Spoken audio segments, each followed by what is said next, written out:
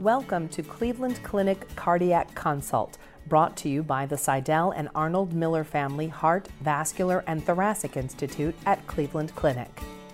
Hello everybody, I'm Samir Kapadia, Chairman of Cardiology here at Cleveland Clinic, and with me I have Amar Krishnaswamy. He is the Director of our Cath Lab and Head of our Interventional Section. He is very interested and accomplished in the fact that how to make the TAVR safe, effective, and minimally invasive. So today we are going to discuss the same-day discharge. He just recently published the paper. So Amar, maybe you want to highlight what are the most important takeaway messages from your paper that you just published in JACC Intervention. Sure. Thanks, Dr. Kapadia, and thanks for joining us. So we looked at approximately 520 patients that we treated with an outpatient transfemoral approach transcatheter aortic valve replacement from March to December of 2020. Approximately 22% of those patients were discharged on the same day as their procedure. We compared that group of patients to the 330 patients or so who were discharged on the next day as sort of the comparator group. We also took those patients and compared them to the patients who were discharged in the year prior, just to make sure that overall our TAVR procedure was similarly safe and so forth. What we found is that in each of these groups of patients, the outcomes were entirely the same with regard to any of the specific concerns that one might have about discharging a patient from the hospital early.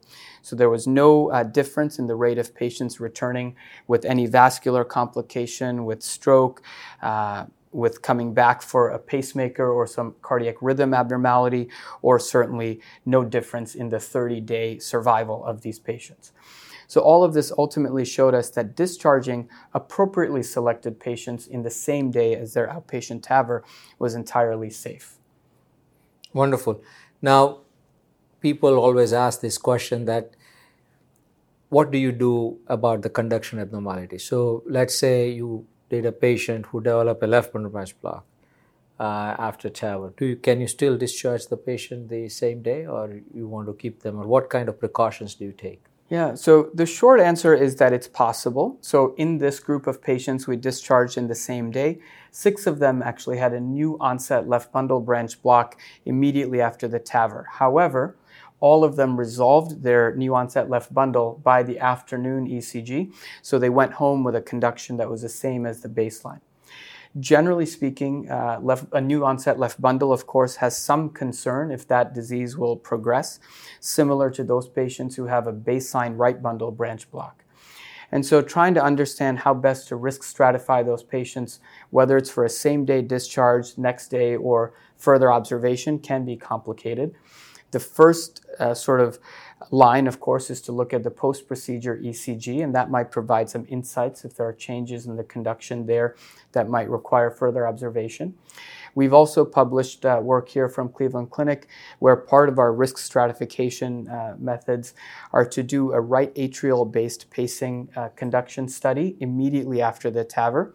So in those patients who don't have a baseline, or I should say a background of pacemaker, and who don't have a background of AFib, we simply pull the temporary pacemaker wire from the right ventricle at the end of the procedure, place it in the atrium, and then pace the heart up to 120 beats per minute. And we have found that essentially, if the heart is able to conduct that up to 120 beats a minute after TAVR, there's nearly no risk of needing a pacemaker within 30 days. So we use that kind of data along with the ECG to determine is a patient safe to discharge on the same day. And how about the groin complications? So we have been using the groin access on a single side. A lot of people use it on both sides.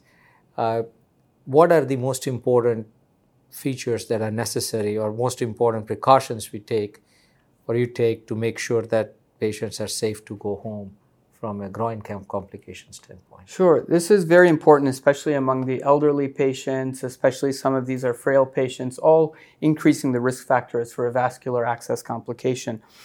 So as you mentioned, both the delivery of the valve access as well as the angiographic access are in the same side femoral artery. From a patient comfort perspective, I think this allows an earlier mobilization because they don't have access points in both legs. Secondly, we take a completion angiogram in all of the patients to make sure that there is no vascular oozing or vascular dissection or anything that might result in a delayed complication after discharge, whether it's on the same day or the next day, frankly.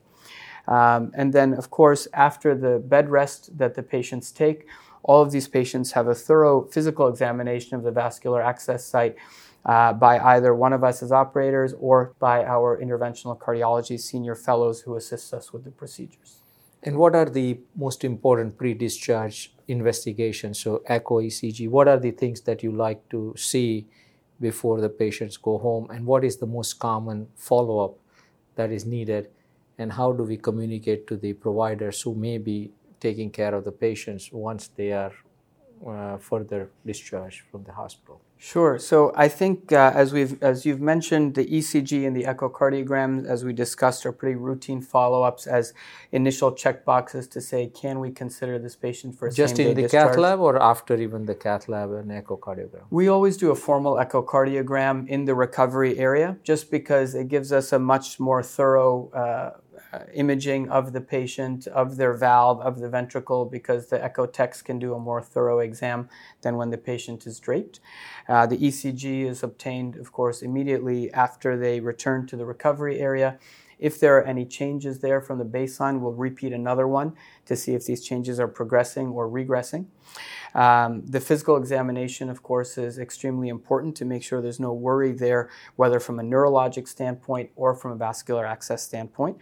And then the final is really the comfort of the patient and the family in mobilizing after the procedure and in the infrastructure that exists at home to be able to leave the hospital. As far as the sort of the medical infrastructure that exists, we always have the patient seen on the day after discharge by one of our nurse practitioners or physician assistants. They again conduct a physical exam, speak with the patients, of course, and then also have an ECG and lab testing to make sure that there are no changes compared to the discharge day that we should follow up on. Assuming that all of these things are okay, we generally recommend a visit with their local provider, whether a physician or advanced practice provider, within the approximately 4 to 6 week time window, just to know that the patient is recovering appropriately. It's generally a good idea to do an echocardiogram somewhere around that time frame as well, just to make sure that there are no changes in the valve function. The concern of valve leaflet thrombus is often present by that time if it will be there. And again, assuming everything is all right at that point, generally another visit at 6 months or 12 months, however the local providers generally follow on these patients. Wonderful. If you have a patient that is elderly, let's say 90 years of age, you still feel comfortable discharging them the same day, or is it even more important to discharge them the same day if the appropriate family support exists? Yeah, I think the latter point is key. The reason to discharge patients sooner is not just that patients like to spend time in their own home or sleep in their own bed or have their own meals taken care of, but rather the safety of leaving the hospital sooner. We know that there's a lot of data to say that being in a hospital longer increases the risk of infections, and especially among older or elderly patients, increases the risk of delirium, which itself is associated with a higher mortality. So especially in the patient you described, the 90-year-old who has a valve replacement, if that patient has an uneventful, uncomplicated procedure with a family or social support that they can leave the hospital, I think it's actually the safest way for them to go home on the same day. And how about self-expanding valve versus balloon expandable valve, or does it make a difference? We always, of course, try to practice based on the data that exists. In our series that we published that I described in the beginning of this conversation, this was primarily a series of balloon expandable valves. I want to say more than 97% were balloon expandable valves. There's another somewhat smaller series of same-day discharge, was also primarily balloon expandable valves. So it's not to say that same-day discharge after a self-expanding prosthetic is not feasible. I think using a similar algorithm to understand the pre versus post-implant ECGs and the other clinical factors, it may still be appropriate. but the data there doesn't still exist in the same way as it does for a balloon expandable platform. And do you also pay specific attention to how the valve was deployed? Let's say you have a left bundle branch block, but the valve was deployed very high, and your thinking is that is very unlikely to cause future conduction problems. Or if you put a self-expanding valve, which was very highly placed, does it make a difference to you to say that now you can discharge this patient? Or it's a good point. I think that it requires a very thoughtful analysis by each operator of the technique through which the valve was deployed and how things look afterwards. We have been quite methodical here in Cleveland Clinic to look at ways to reduce our pacemaker implantation rate after TAVR. With national averages somewhere around 9 to 10%, we've actually been able to reduce that to almost 2.5 to 3% by implanting the valve higher. So to your specific point about patients with a baseline right bundle branch block or a left bundle branch block, we are most frequently implanting our valves quite high in the annulus and with a minimal perturbation of the conduction tissue. So certainly that factors into our overall level of comfort, in addition to the right atrial pacing strategy I described earlier, to say that it might be safe to discharge a patient early. do you think that this can be, so TAVR obviously is more difficult to discharge the same day compared to, say, mitral clip or Watchman or mitral valve in valve, because conduction abnormalities and things like that are not really the problem, and the access is mostly venous access. So what do you think is the reason why that is also not very popular to discharge the patients after the mitral clip and other things? You think this is a financial reason that some people are afraid that the one-day hospital stay is necessary for the admission, or is that not a consideration? Because this is some people ask this question to me that if you discharge the same day, do you have the same reimbursement or not?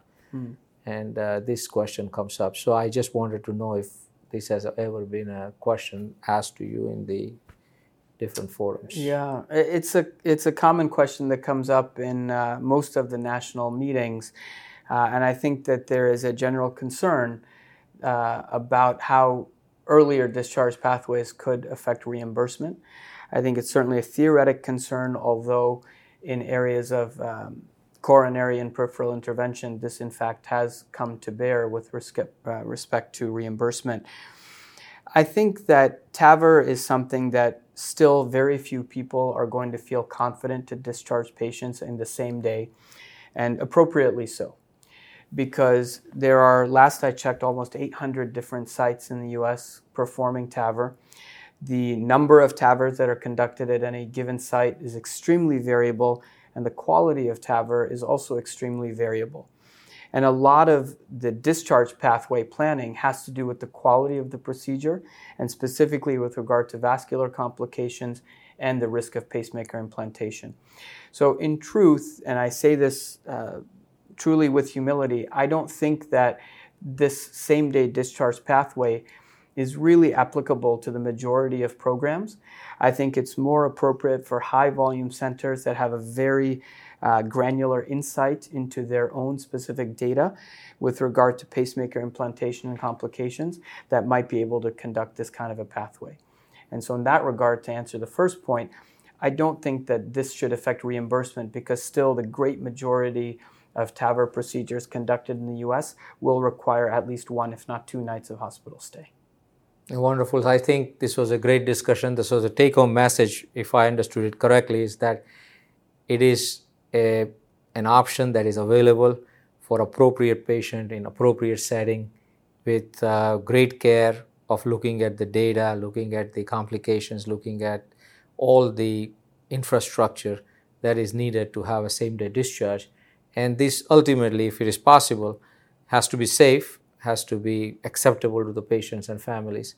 And in that case scenario, it can be helpful for the hospital administration to have more throughput. Is that a fair assessment? Yeah, absolutely. Okay, wonderful. Thank you very much, everybody, for joining. Thank you. Thank you for listening. We hope you enjoyed the podcast. We welcome your comments and feedback. Please contact us at heart@ccf.org.